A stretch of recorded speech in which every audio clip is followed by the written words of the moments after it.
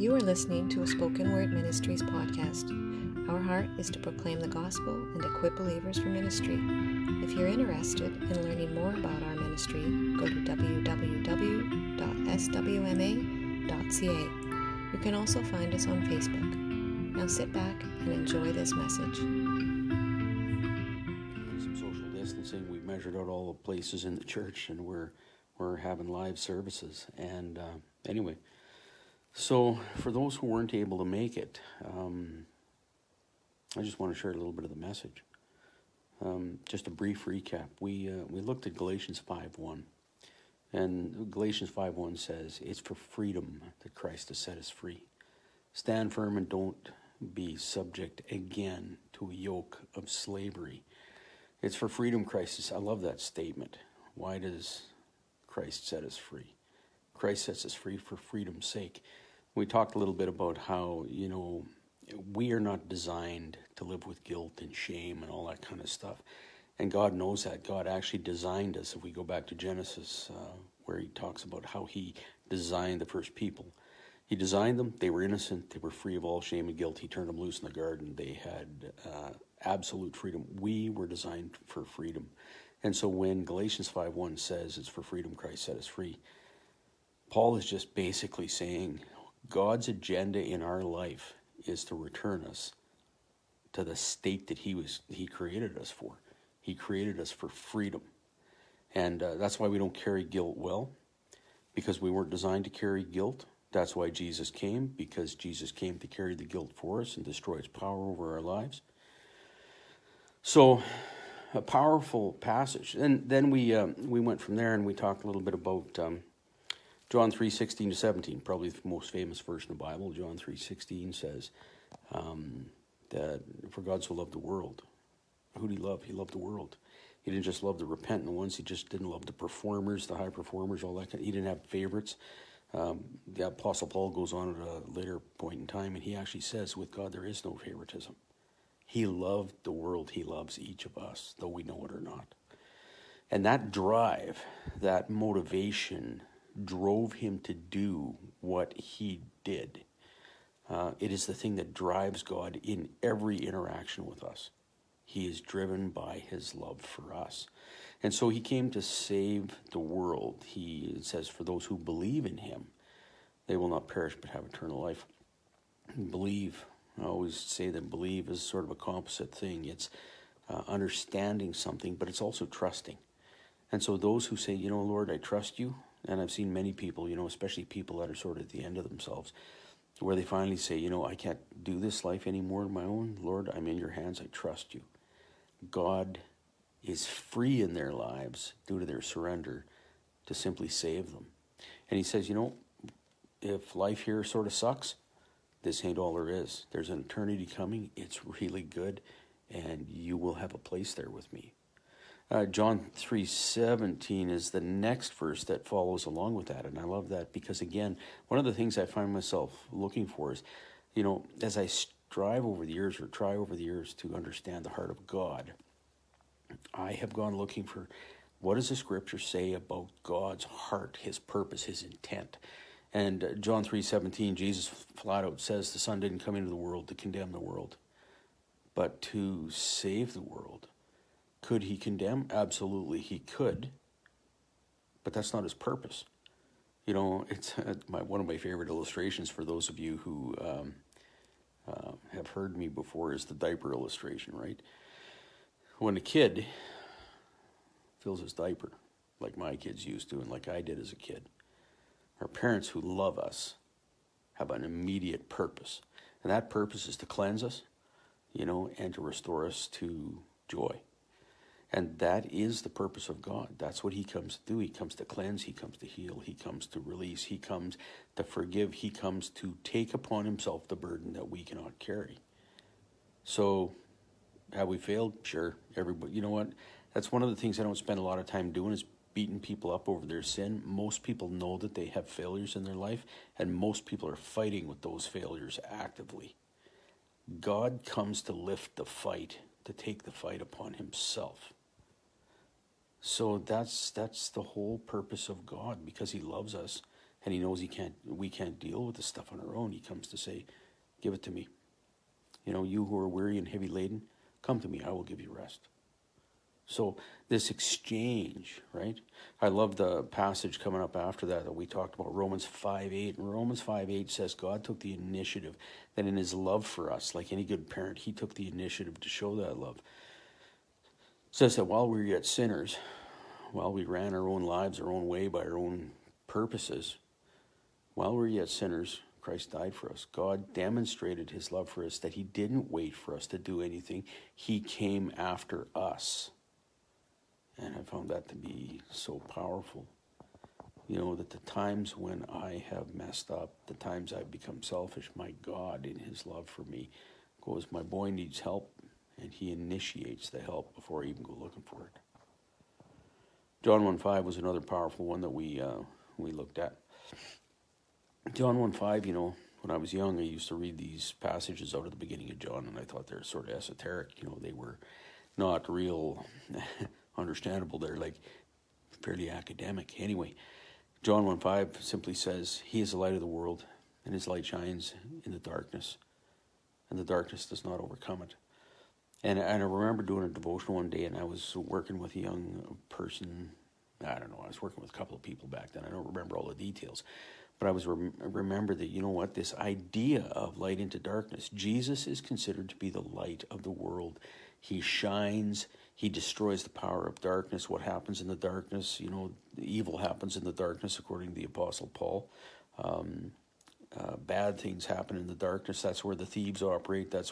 So when we think about that, the imagery is actually that the enemy of our soul, the devil, works in the darkness, and the darkness in our life is the thing that binds us. And Jesus comes along and he says, I am the light, and I shine in the darkness, and the darkness does not understand me, overcome me, interface with me. So this idea that's presented in John 1:5 is that when Jesus comes into the darkness, he displaces a light. I'm reminded, I told a story about a man I met some time ago way far away from here. And he had been struggling with depression and violent thoughts and perverse thoughts and really, and he was locked in due to COVID and all this kind of stuff. And anyway, when I ended up visiting with him, he shared all this stuff, and he says, I don't know what's wrong with me. He says, my thoughts are violent all the time. My thoughts are perverse all the time. He says, they torment me. I don't know what to do. And so I unpacked with him John 1:5. I said, I don't know what to do either, but I know someone who does. And Scripture says he is the light that shines in the dark. If you have darkness in your life, can we invite Jesus into the darkness? It's a simple reality. And he goes, okay. So we prayed a prayer sort of like this, Dear Jesus, I invite you into my darkness. I invite you into the violent thoughts in my head, the thoughts of hate, the anger in my heart, the perversion in my head. Come there. I don't know how to get rid of it, but I'm inviting you there. A couple of days ago, I got an email from this man, and he said, after that prayer, he said, violent thoughts are just about all gone. Perverse thoughts are massively reduced. Next time I see this guy, we're going to be praying again. Part of the journey that we're on is inviting Jesus into the darkness. It is not about fixing ourselves. It's about giving Jesus access and letting Jesus do what Jesus always did. Jesus found the people in need of him. I always think about that too, because not everybody knows they need Jesus. And sometimes when Jesus even came to people, he said, are you willing that I enter your challenge? Are you willing to give up the thing you're holding on to? And some people aren't. And even Jesus couldn't help people that weren't willing to be helped. But those that were at the end of themselves, those who said, I'm done fighting this fight on my own. Jesus, I'm ready. Jesus always entered into that darkness, and he always saved. So we looked at that passage. One of the things that has to be said, though, this is not always easy. When you enter the darkness, when you open the darkness, a lot of people have got their darkness sort of bottled up as hard as they can, because what they're trying to do is they're trying to survive their darkness. They're trying to, they don't know what to do with it, so they're trying to live with it. They're trying to cope with it. They're trying to survive with it. And they don't understand the love of God, and they don't understand that there is a God who desires to help them and be a strength to them. So Romans 5:20 comes to mind. Romans 5:20 says, "The law came that sin might be increased, that where sin increased, the grace of God might abound all the more." What does that mean? Again, I got to go back to my diaper illustration. My diaper illustration, you could never, in my experience anyway, and I had 4 kids in diapers at one point, you could never change a diaper without opening it and exposing the mess. You had to expose the mess, to access the mess, to cleanse the mess, right? Now, the thing you got to understand about, if we think about sin in our lives, the brokenness in our lives, when we changed diapers, we never mistook the baby for the poop. The baby was beautiful, the poop not so much. The baby we wanted to clean, the poop we wanted to throw out. This is what God does with sin. God never mistakes us for our screw-ups. He never mistakes us for our mistakes. He never says, "You are your sin." He always says, "You are my beloved, and I want to cleanse and heal and restore you because I love you. And so I want to get rid of the sin that is destroying you." This is the heart of God.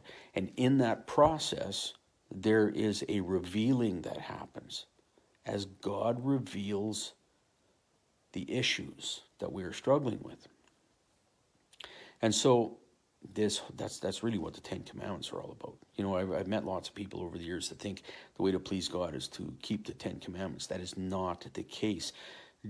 The 10 Commandments were given to give us awareness of our sin, awareness of our failure, but for a special purpose. Why would you need to be aware of your failures? So that you can turn to the one who can help you. And that's what Romans 5:20 says. What God does is he reveals the sin, he reveals the failure in our life, simply put, so that it's exposed, it's on the surface, just like an open diaper, and the loving parent, God himself, can access it and cleanse it away. You got to open the diaper to cleanse the mess. You got to access the mess to cleanse the mess. Which means that when God begins to reveal to you something that is hard in your life, instead of trying to pack it away, instead of trying to zip up a full diaper again, you say, "Lord, this is what I carry. This is what's in my life. I invite you there. I give you the failure in my life that you may cleanse me." It's a moment of surrender. It's a moment of absolute honesty. In my work, I do a little bit of work with addicts. One of the first stages of dealing with addiction is that honest, open confession, that exposure of the struggle, of the brokenness that Romans 5:20 talks about. Because in that exposure, God is able to work. So anyway, that was the message that we shared at Emmanuel Lutheran Church out here in Stony Plain yesterday. It was a good time.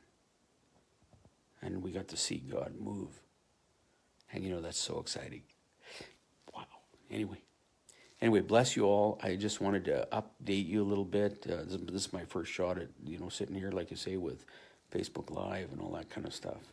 But thank you for watching. Keep us in your prayers here out at Emmanuel. This little church has gone through some difficult days over the last number of years, but God is redeeming something. He's moving here, and we're very excited about that. So be encouraged, and if you can come out to church next Sunday, we'll have everything measured out for social distancing, and we should have room for you. And if not, keep us in your prayers, because again, God is at work. God be with you, and may the peace of God that passes all human understanding guard your heart and mind in Christ Jesus. Amen.